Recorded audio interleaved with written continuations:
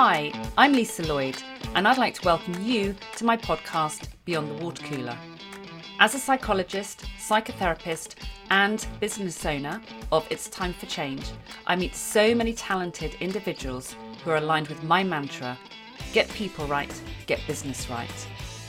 I'm going to be talking to some of these super interesting people who have stories, insights, and strategies to share about what it takes to be a great company with inspiring leadership, awesome culture, and a wow workforce. So let's dive in.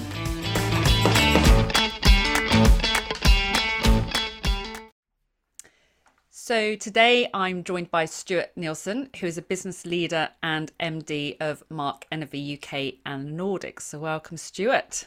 Hi, Lisa. I'm looking forward to this because we always have a really great conversation when you and I touch base. We haven't touched base for about 18 months, so we're going to have a lot to say today. But I'm always really impressed by your whole approach to leadership and organisational culture. You always have a lot to say on it, and your work with the Future Work Forum, I know, has been significant over the last number of years, and your messaging through that and about the future of work, I think shares lots of really important insights and lessons that we can all learn from. So it'd be really interesting to explore some of those today, and some of the challenges that as a business leader you have faced or you're currently facing regarding employee experience and looking after your people, which I know is really important to you. So shall we start by hearing a little bit about you, your role, and in your interest in this whole area, including the future of work?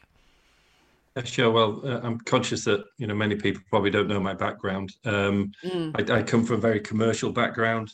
Worked for quite a few large organisations that people may be familiar with. I've worked for the Novartis Pharmaceutical Group. I've worked for Cadbury's. I've worked for the Boot Company, and more recently, I've been working in both the hearing industry, and now I've just joined the optical industry, working for a company called Mark Energy. We manufacture custom lathe contact lenses, and I'm the managing director of the UK and the Nordic region for Mark Energy. As you quite rightly point out, and I'm very passionate about leadership, and at the kind of heart of my passion is to respect individuals, and I believe that this kind of transition that we're going through, has almost been inevitable in a way, and I think that the pandemic has accelerated both the development of what good leadership looks like, and also the development of how organizations need to be more aware of the kind of human factor. And where there's so many indicators that we're moving away from what's historically, unfortunately, we don't see it so much now, but that old dictatorial approach to leadership. And many organizations are starting to say, well, actually, we need to contribute to people's lives, but we also need to contribute to society and contribute to the world as a whole. And I think, we're kind of in the middle of this transition, and the pandemic has, it's raised awareness of it.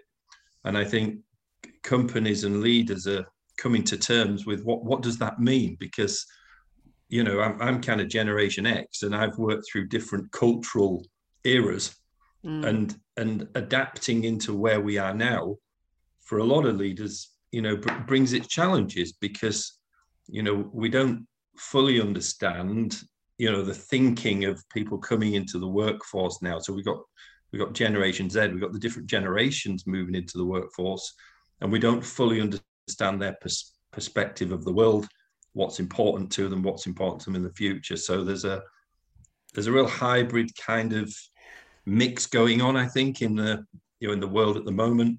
But there's definitely some trends that you need to be aware of, and you need to be challenging yourself as you lead, probably more than you've ever done before. And I think self-awareness, and we talk about it a lot, is very central to having the ability to be able to to adapt to the needs of the different employee base and to the needs of different people. And that's quite tricky, though, isn't it, for a lot of people? Because you're someone who has huge self-awareness, but that sense of trying to put yourself in the shoes of others and really understand their perspective. And I know I've spoken to lots of people who are doing a pretty good job of managing, leading their teams, but they'll still have this sense of, but I just don't get it. I just don't understand why they have this particular view, why they have this particular want.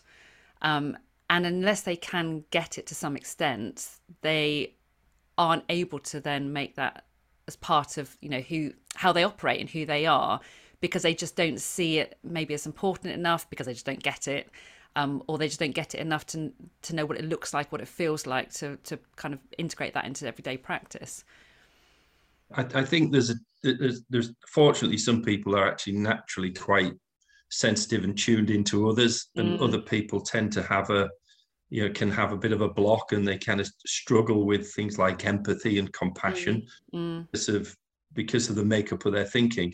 But I think the important thing in that situation is, if you don't really get that and you can't really understand that, but you do understand that it's important, then you can surround yourself with people that help that process. So you do get kind of organizations where maybe there's an outstanding CEO figure who's particularly brilliant at certain things, but lacks some empathy. As long as they're aware enough to understand that's a gap, and that they can maybe have a chief people officer, or or somebody who fulfills that role, that can connect with the organization and the people, then you can find a way for the leadership team, in a way, to kind of blend together, to deliver what the employee base ultimately wants. Yeah. And so it's not like it's, well, I can't connect with this stuff, and therefore I'm not going to be a good leader, and I'm not going to be able to connect with my people. But I'm conscious enough to know it's a gap. And actually, that consciousness of the gap means you can manage it. And, and I think that's, that's what's going to. Yeah, I think we often expect people to fulfill the whole role. Then, it's like you are a leader or you're a manager, and you need to be able to tick off all these competences and be confident in all these different aspects. But no one's great at everything. And it's about knowing, as you say, your strengths, but also then being able to prioritize this enough to say, actually, yeah, this isn't my strength, but I do need to make sure we are covering this, make sure that someone is supporting this and someone really understands this and doesn't just dismiss it as it's not important. And I think you're right that what's happened over the last couple of years has really accelerated that, to the point where people are much more aware now of what they don't know. Yeah. So it's that sense of, actually, everyone talks about employee experience, everyone talks about well-being. And I've had conversations this week with people who have said, yeah, we know that, everyone's supposed to be looking after how people are feeling and being, having empathy towards their own circumstances. And yes, we're supposed to be encouraging hybrid working and so on. But actually, when we get down to it, has that much changed underneath? Do we really understand why that's important, or how to go about that? And that's where there's the gap. And some people are saying we need to fill that gap. And others are just having the view that I don't know how to fill the gap, and therefore we'll just kind of gloss over it and move on to the next thing that I do feel competent and confident to deal with.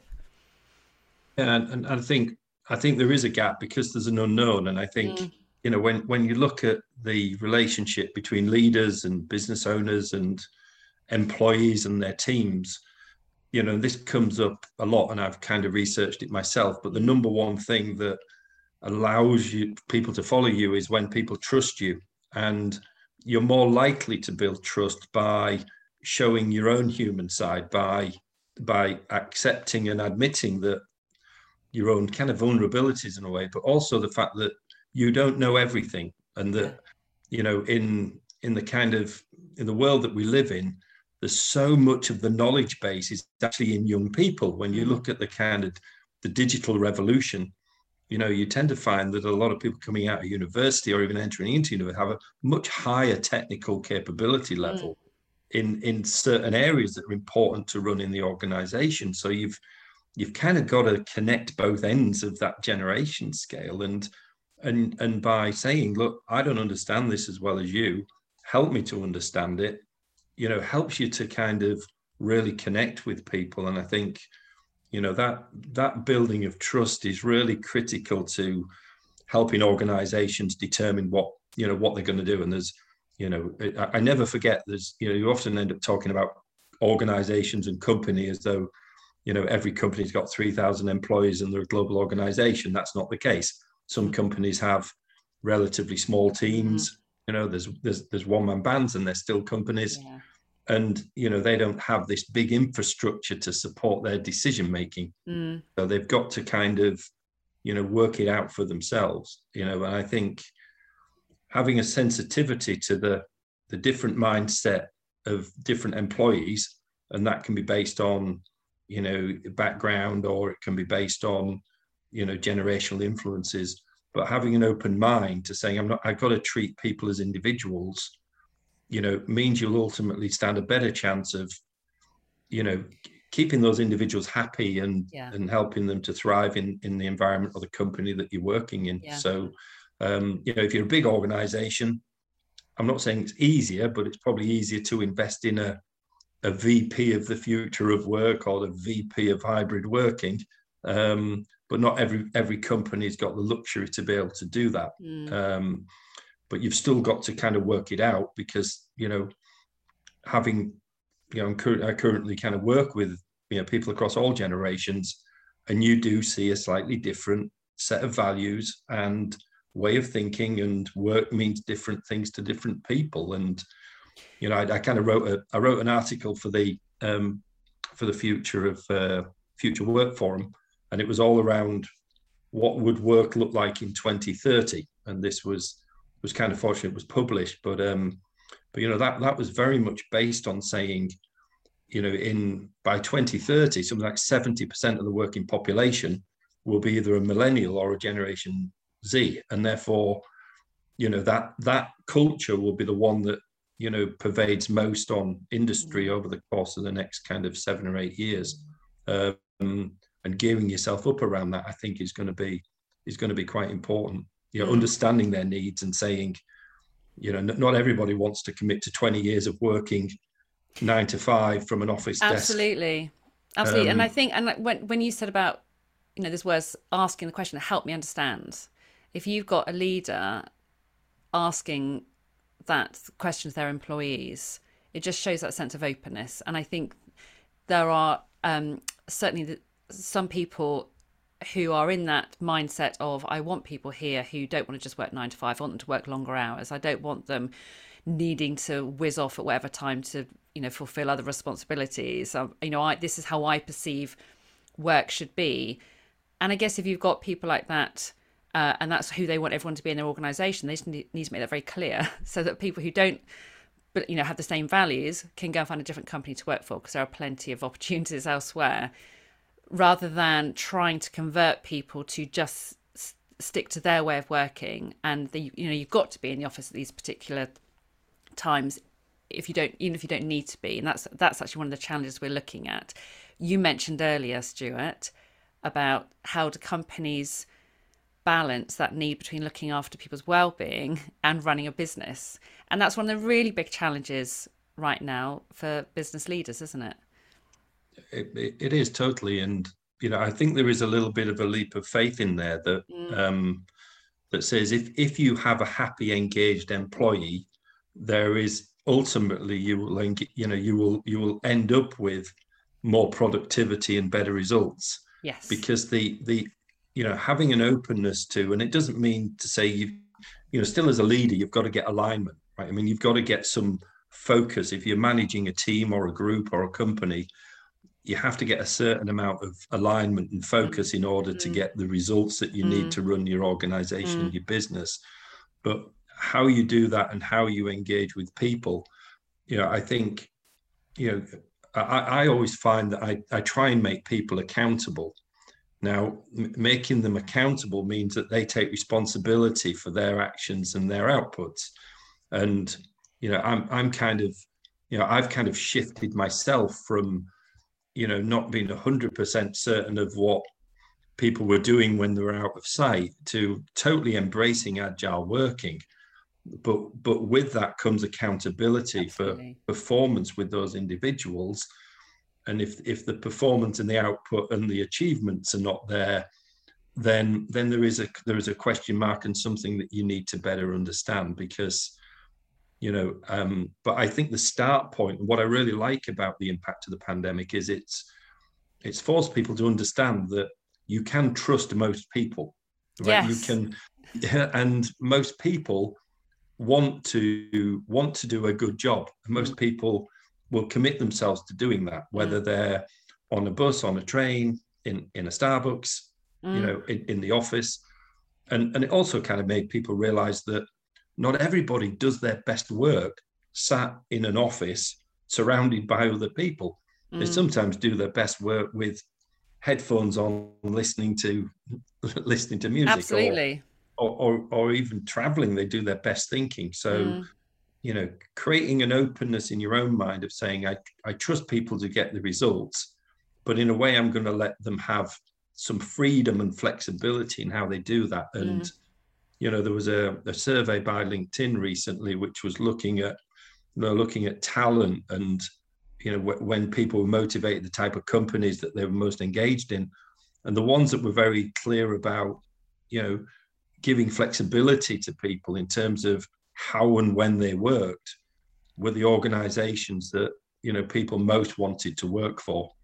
Yeah, exactly. And I think that's where, when we're unpicking what employee engagement or employee experience means, I think that's almost a fundamental question, isn't it, for leaders to be very aware of, asking themselves, asking their leadership team, asking their employees, the whole workforce, what does it mean to you? Because it's too easy for people to jump to make assumptions about what we think is going to make a great experience here, whereas actually it's the tougher stuff to achieve.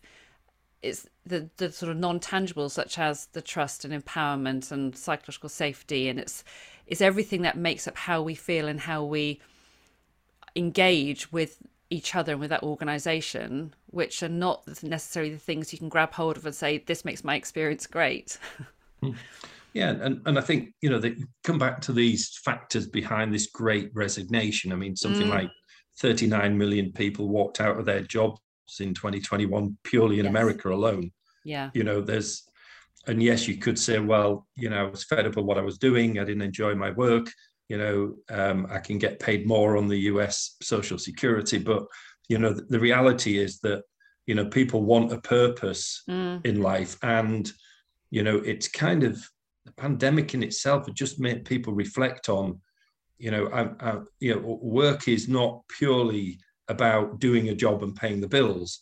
Work is kind of an intrinsic part of the way that I want to live. Yes. And I want to be able to express myself in the right way. And, some organizations have gone so far as, giving people lots of time out to go and pursue different things. They've created, I think it's Unilever that have kind of created a new model of working, which is, more about having flexible time on projects, working within the Unilever organization, so they can utilize the time they need to pursue the other things in life that are really, really important to them. And, finding a way to be able to do that, I think is really interesting. And I think maybe as organizations want to perform commercially, you should look at the kind of model of the kind of B Corps. I mean, you've heard of the B corporations. Yes. They're all about organizations that have a sense of purpose beyond purely profit. And to be certified a B Corp means that, you have a certain commitment to the planet, a certain commitment to your employees. But, what I understand from the B Corps is that they actually perform commercially, very, very well. And yet profit isn't the only driver. So, I think you can blend it. And I think there needs to be maybe a kind of a reality check in there on, how much profit do you really need to make versus how much can you then give back to employee well-being, to sustainability. Absolutely. And that's what comes back to what is really motivating us, isn't it? And as a leader or whoever I am in my role, what is motivating me? Is it just about making as much money as I possibly can? Or is it about doing good in the wider sense? And I think when companies are very clear about what their purpose is and their values around that, and they identify their strengths around, how do I go about achieving this, and actually where are my gaps, and what do I do to plug those gaps. People can start to make a plan around it rather than just having this term or just thinking we need to be doing something more. But it's a bit airy fairy. It's like no one kind of really understands it. And people, when you said about the example from Unilever, I can imagine some people hearing that and just kind of shudder going down their spine, thinking, I couldn't possibly just let people go off and do their own thing. I think it was McLaren who were doing something different around how they set goals. So they, you didn't have the senior leadership team or kind of goals coming from the top down. Everyone had a very clear sense of why they had their job, what the company was trying to achieve, and therefore we can set our own goals within teams. So the teams were involved in setting their own goals to work towards, and once they set them, they were incredibly motivated, and that comes as part of that trust, doesn't it, that you've talked about, where people, you don't have to be watching people, you don't have to see them, you don't have to have them clocking in and clocking out, because that intrinsically they're motivated to fulfill the very thing that they're working on, where they're able to use their strengths, where they're really interested in what they're doing. Why would people not perform? Yeah, and I like that McLaren example because if you can let people set their own objectives and their own targets and the things that they want to achieve, then ultimately they will, first of all, they feel trusted to be able to do that because they're saying, I've got people who believe in me enough to say, hey, you can set your own targets, you can set your own objectives.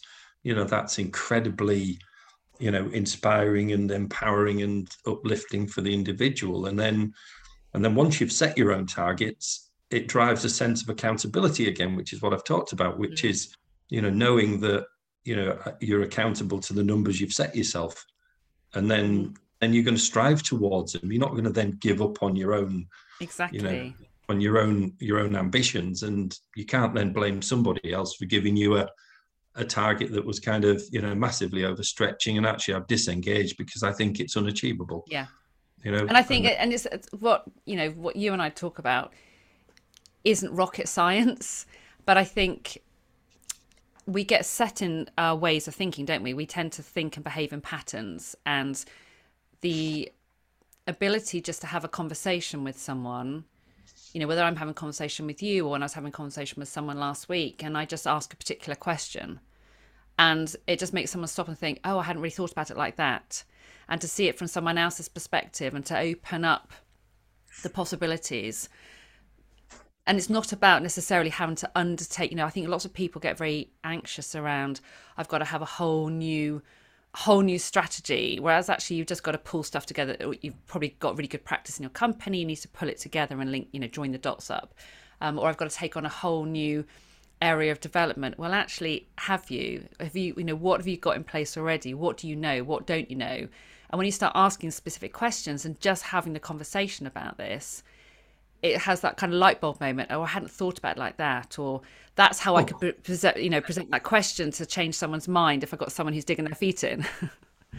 Totally. I mean, and when you look at it, you think there's a lot of companies already and businesses who provide massive employee benefits. They just don't promote them in the right way. They just, and I think, oh, no, does that mean we have to have a creche facility? Well, no, not necessarily, because there's a cost and an impact associated with that. But actually look at all the other things that you can provide. And if you're in a particular line of business that can provide employee benefits that are kind of connected to your company and your values, then even better. I mean, people quote Patagonia a lot for their focus on saving the planet, and it's a very, very genuinely entrenched culture. And the employee benefits they give, I mean, they give people time to go away and do mountain climbing and walks, and and actually there's a lot of businesses transacted in the great outdoors for them, because that's kind of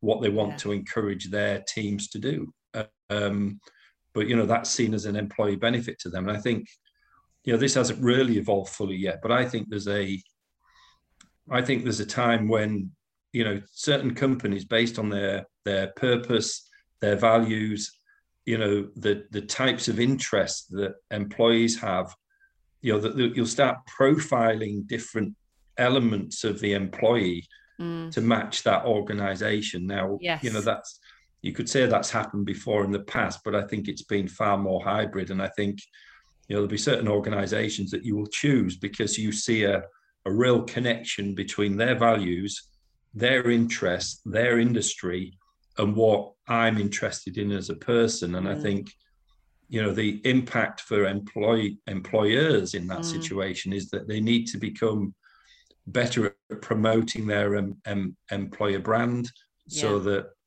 any prospective new employee kind of sees the organization in the way that they want to see. And that may not be in a way that attracts a certain type of person, but it may attract somebody else. And you you know want to attract the right type of people to fit into your yeah organization, don't you? And I love that whole what you're saying reminds me of when I meet people who so I collaborate lots of people, and I meet some people who we've had conversations lots and lots saying we need to work together. We're going to find something to do together because when you're just your values just are the same and you just really connect, and there's that sense of just getting together, having conversations, you have the energy, and you both share the same sort of purpose in the world, and you just know that good things are going to happen and you're finding the opportunity for it. And imagine having a company where you're, as you say, you're employing people based on who they are and what their values oh, are and yeah what they get brilliant. I excited mean, about. It's a whole yeah different I mean, workforce. I heard a term and I thought it was brilliant, which is, I think it's Patagonia who do it, but they read CVs upside down. They read them back to front. So what they look at, and because everybody tends to put hobbies and interests and Mm, volunteer work and mm, contribution work all at the end of their CV, mm. and so they have a policy. They read it backwards. So Yeah, they love it. start from the point of view that I'm going to get most of my cultural insight into this individual and cultural fit from this particular part of their resume, and they start. Mm. So they read it backwards. They read the CV backwards. So, I think, and the insight there for a lot of people is, don't what matters a lot now to employers is not just your technical capabilities and your experience, but your character Mm, and your interests and mm. your own values. So, Absolutely. be, increasingly, I do a lot of work with, the people I work with to encourage them to define their values, to say Yes. what are the principles that and beliefs that they have as a person Mm, that drives their behavior, mm.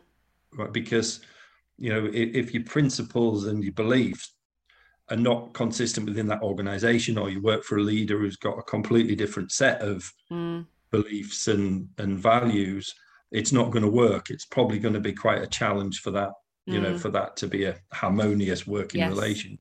And it's So, also then that increases your awareness around whether you're leading with intention or whether you're almost being sort of quite passive in terms of this is just how we do things around here because this is, when I was appointed into my role as a manager, as a leader, this is how we've done things before, rather than actually saying, do those things work?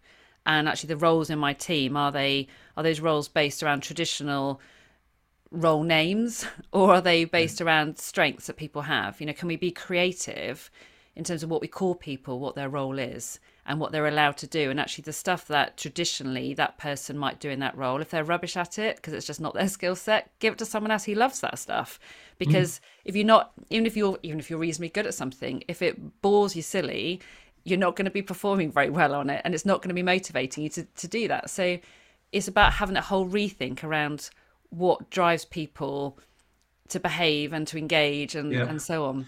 Yeah, I mean, and it's, this is a kind of a team working tool that I use a lot, but I still use Belbin profiling because Mm, I think it's a fantastically relatively quick and easy process that, if it's running the right way, you get insights into each other. You do it in a team environment, you very quickly get insights into people's preferred role in teams, and what that actually means is it's their preferred way of working. yes. So if you're a leader or a team leader or a manager or whatever, and you know that's their preferred way of working. So yeah, I'd much rather be maybe, their skill set is resource investigating. They'd much rather be going out and looking for something that can contribute to what gets done.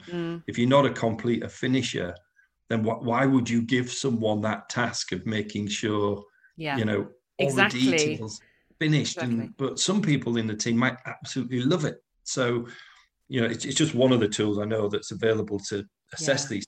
But, to your point, the quicker you can get the insights into the individuals, the more effective you're going to be as a leader, because you can ultimately play to the strengths of people. And I think, yeah, you should maybe sometimes look at developing weaknesses, but most productivity, in my experience, comes from playing to the strengths of individuals. I couldn't And it agree is, more. There's a great book I really enjoy is the Nine Lives About Work. I think it's called, and I think in there it gives a great example about, you might have an awesome tennis player who, wins everything and they're right-handed. So their left hand's the weak hand. You wouldn't spend all that time then saying, right, I now need to get you up to speed on your left hand. It's like you just keep going with your right hand because it works really well. So, but we seem to have this mindset, which is actually we need to make sure everyone ticks all the competences, and we need to, spotting where people aren't so good and sending them on some course to develop that aspect. Where, but do they really need those core skills or core competencies? Actually, it's about utilizing what you're really good at and what motivates you, and when you're doing that thing, you engage in a sense of flow, and time passes really quickly, and you just achieve amazing things. it does absolutely. You become, you're not really clock watching. You're just Exactly. so passionate about what you're doing in that given time and day or whatever. And I think, in my experience, people enjoy what they do more if you give them something they're passionate about doing, Exactly. and they can see the purpose in it, and it plays to their strengths. And if you don't, as a leader, if you don't know the strengths of your team, then you're going to miss Yeah. an opportunity there to be able to, Yeah. help them become, ultimately the best that they can be. And Mm, mm, you know, I have a couple of sayings that kind of link to this whole employee experience thing, which is, you should, and I think I put a quote out on this actually on LinkedIn, but it was more about a positive employee experience is helping people to leave your company in a better place than they started. yes. Right? And, Yes. if you have a commitment to every employee that whether you stay with us for a long period of time, whether it's a relatively short stint, as long as you leave here in a better place than you started, then Mm, we've done a good job as an employer. mm, Um, and that doesn't mean that you're kind of weak and you just let people be mm, lazy, because you've also got to have a system of accountability and yeah. performance. And I think the smart leaders will learn how to blend all these kind of employee well-being elements and Mm, the experience of working in the company with a high performance mindset.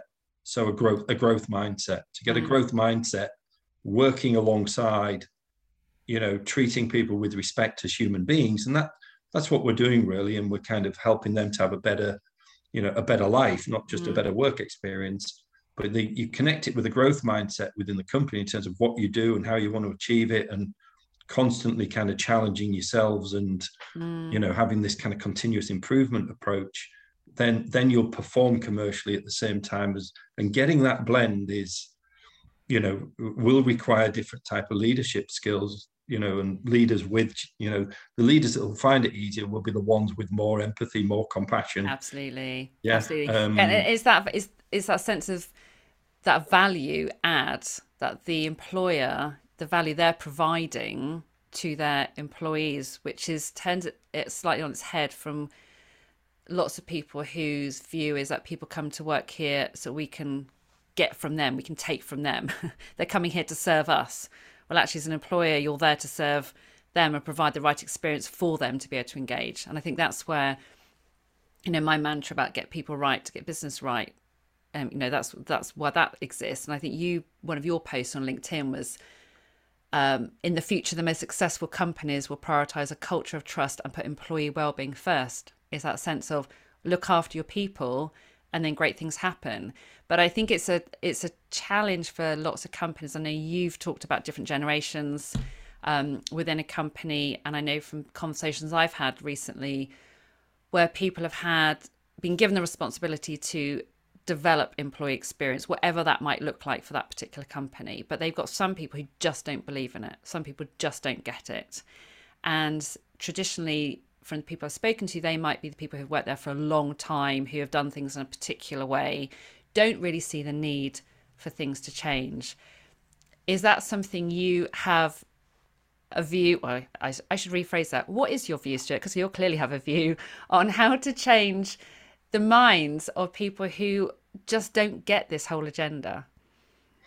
Well, I think some of it will play out in, as businesses move forward and results start to speak for themselves, that you're not engaging your employees. If you're not giving them a positive experience, then ultimately your performance will start to suffer. And I think, that will start to kind of manifest itself. So there's got to be a bit of enlightenment somewhere within that company or organization in order to, to adapt to what is happening and to what the needs are, because you won't attract the talent.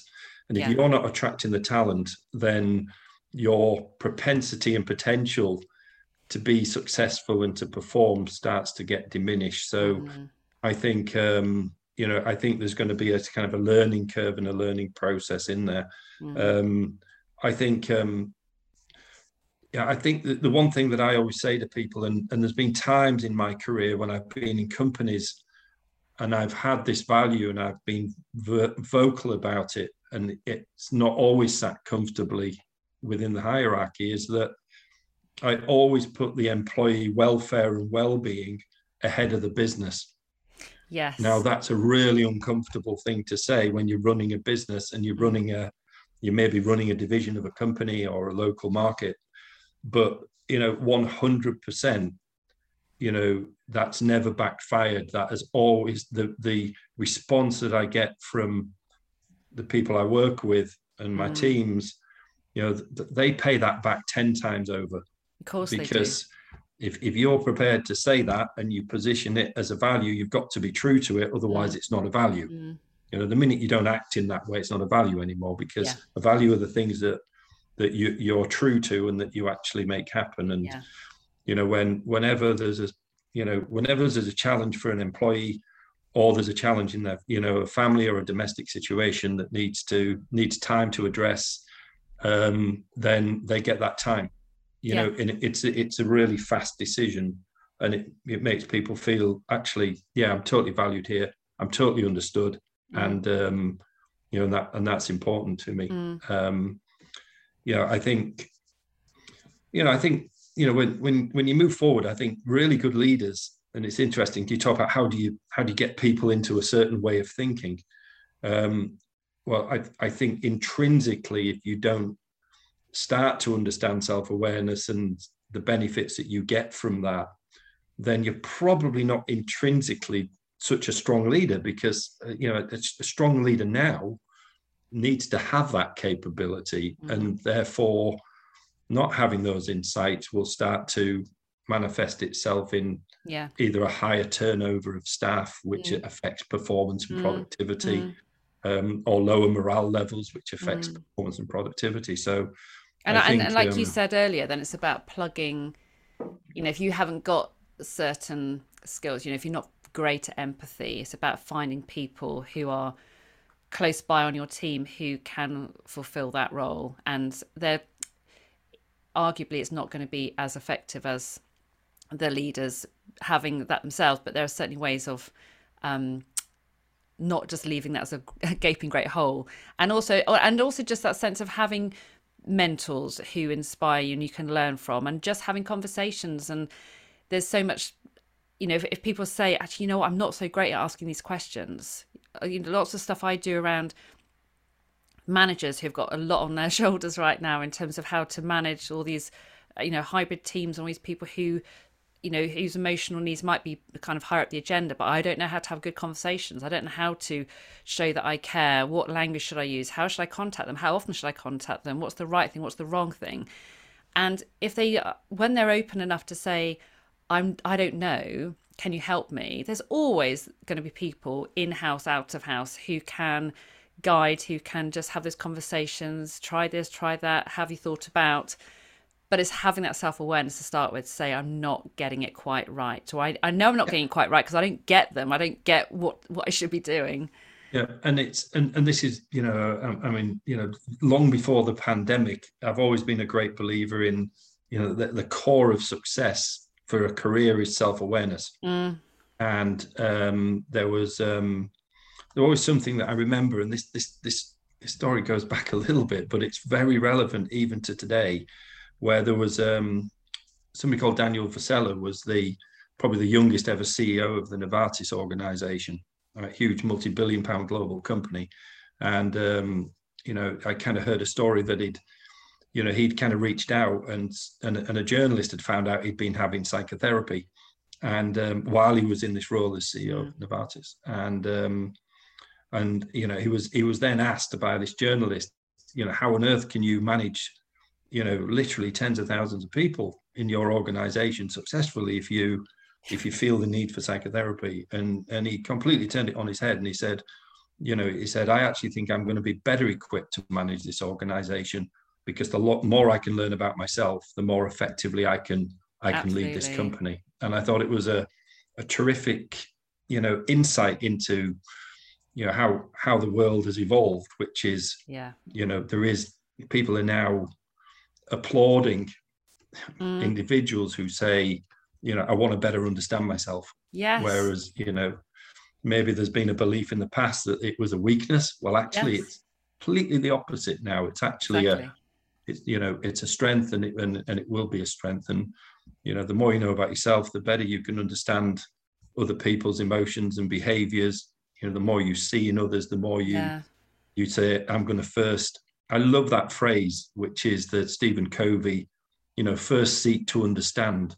It's Mm, such a powerful reminder that mm, before you jump to a conclusion, understand what you're really looking at, understand what you're really seeing, um, rather than jumping yeah. to a kind of an emotional conclusion around it. And I always kind of quote, what do I mean by self-awareness? And I give an example of, you're walking along the street, you're walking towards somebody and they walk straight past you without acknowledging you and without saying hello or smiling. And you stop and reflect on what's just happened. Mm, And you can choose your reaction to that mm, situation. You can either decide, how rude were they? mm, They must have seen me. And, you get upset about it and you feel a little bit angry about it. It affects your next interaction with them when you see mm-hmm. them. Or you could say, well, actually, maybe they just didn't see me. Maybe I just, they were concentrating on something else. They didn't see me. The next time I'll maybe have a little bit of a joke about it. And, Absolutely. And that I you use can that example choose. so much. I use Yeah, that. It's a great one. And I think when people get so much better at self-awareness, which enables them to reframe. So rather yeah, than it being something exactly. that was And very negative. that's what self-awareness allows you to Yes. do. This as a psychotherapist Yeah. more than I do, but it's getting into your thought process and saying, I can question that thought before I attach a feeling and an emotion to Yes. it and a behavior to it. Yeah. And highly self-aware people can do it. It's real time, isn't it? It's kind of, it's a split nanosecond that Yeah. they have an awareness that thought may not be totally right. um Absolutely. And I think when that, a lot of my, so people sometimes say, what's my role as a psychologist in terms of what I do? And a lot of it's asking lots of questions. So I really unpick rather than just try and offer solutions.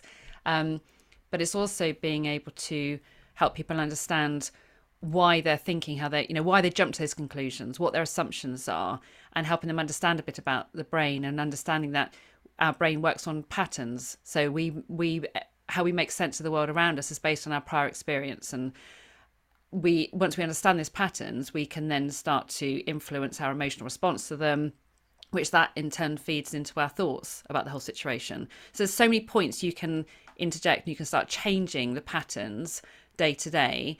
But as you say, it comes back to wanting to. It's about having that awareness that maybe I'm not quite seeing the world from other people's perspectives, and maybe I need to start broadening my perspective to take into consideration the needs of other people who's got different needs to me. Yeah, and you know, and in a way, it comes back to the way that I encourage people who maybe don't have quite so much insight or self-awareness is to ask that question first, seek to understand, which Yes. actually it pauses that decision-making process. Yes. So rather than diving in with a, you know, well, you're wrong because of this, or that, you know, that's inappropriate. You actually reflect on it. Now, how can I better understand this situation? Help me to understand what you're saying. You know, help me understand what happened there. You know, because it can, you know, like you say, it's reframing, but it's reframing with a phrase. And Stephen Covey, you know, has a whole chapter on that statement Yeah. because he realizes how important and how powerful it is to having the appropriate response. So much to say. I'm just also conscious of time. What would be your suggestions for sort of one or two actions that you would think actually from if you were to encourage leaders to go away and think differently about some of this stuff, what would be a good starting point for people to perhaps to Um, develop? I, yeah, I mean, I always think you know, if you're prepared to be a self-learner, Mm, you know, read books that kind of maybe resonate, that can give you some insight into, you know, how you can kind of change your thinking, because you change your thinking, you change your behavior, and it's kind of a. But you know, I would recommend to people to, I think it's Simon Sinek who talks about, you know, become a student of leadership. Well, mm, becoming a student of leadership means, you know, trying to better understand what good leaders do, better mm, understand psychology of thinking. You know, read certain books. That I'm not a great book reader from front cover to back cover, but I'll dip into books and I'll yeah. say that's something that kind of resonates with me. And there's various books that kind of give you some really quick and easy insights that, you know, that help you to develop your thinking. Mm, Now, you know, there's a book actually, and it's not positioned as a business, but you probably know it, called The New Earth by Eckhart Tolle. You know, but for any business person, it's just such a powerful book because it really gets you to keep your thoughts in the present and in the moment, which helps you to deal with things in a better way. So, mm, you know, from that perspective, I think, you know, be a student of leadership, and, you know, and look at some of the types of, you know, books and journals and things that can kind of help you. I mean, I'd also recommend to people to, you know, I'm part of the Future Work Forum. There's 25 partners, and, you know, all the material that we write as a Future Work Forum, it's all available on the website. It's all free of charge, and every year there's around 12 or 13 significant articles written on the future of work by the partners. And these articles are published and they're circulated around all the business schools around the world. So, you know, the likes of St. Gallen and Yale and mm, Harvard or whatever. And, you know, but the input and the quality of the partners that I work with who input into those articles, and it's you know, you can just go online and you can read those articles, and, you know, through the headlines alone, you'll get some insights into maybe how you're going to handle things, and, you know, and what does that look like. So, that's a you know, great resource actually for I'll put that in the show notes, Stuart, because I think as you say, when people want to change, when people want to develop themselves, develop what's going on in their organization around making things better for their workforce, there are good places to start. And I think the Future Work Forum would be a great one, and reading those resources. And I think sort of to round up, and it sums up a lot of what you've talked about. It's almost asking yourself that question: what type of leader do I want to be? And if I can be clear about what type of leader I want to be, then I can go and start asking the questions of my team, which takes quite a lot of courage. am I this kind of leader? Like, how am I faring against who I really want to be, and actually how I'm playing out in practice? Because that increases self-awareness a huge amount. And you want to have the right support around you to be able to then unpick some of, where things aren't quite as positive as you'd wanted them to be. Perhaps there are a few gaps, but then at least it gives you a way into thinking, actually, these are the sorts of things I need to think a bit more about, explore, consciously try to develop. No, and I think, it's interesting, this conversation, because it's really brought home to me the fact that, given all the challenges that leaders face, now is a really important time for, self-reflection, self-learning, and personal development. And I think, it has to go hand in hand with the changes that, that we're all experiencing, that we're all going through. And ultimately it'll make, the more compassionate and empathetic you can be as a leader, I think in the future, the much more successful you'll be. And taking seriously these things that have happened as a result of, they haven't happened as a result of the pandemic, they've probably been accelerated, like yes, remote working, this. But, the future of work and the different elements and aspects of it, are really important. If they are really important, then, then give people time to look at, and if a bigger organization, put leaders in place to look at these trends and say, well, actually, we don't pay lip service to it. We've got a strategy around it because we know how important it is.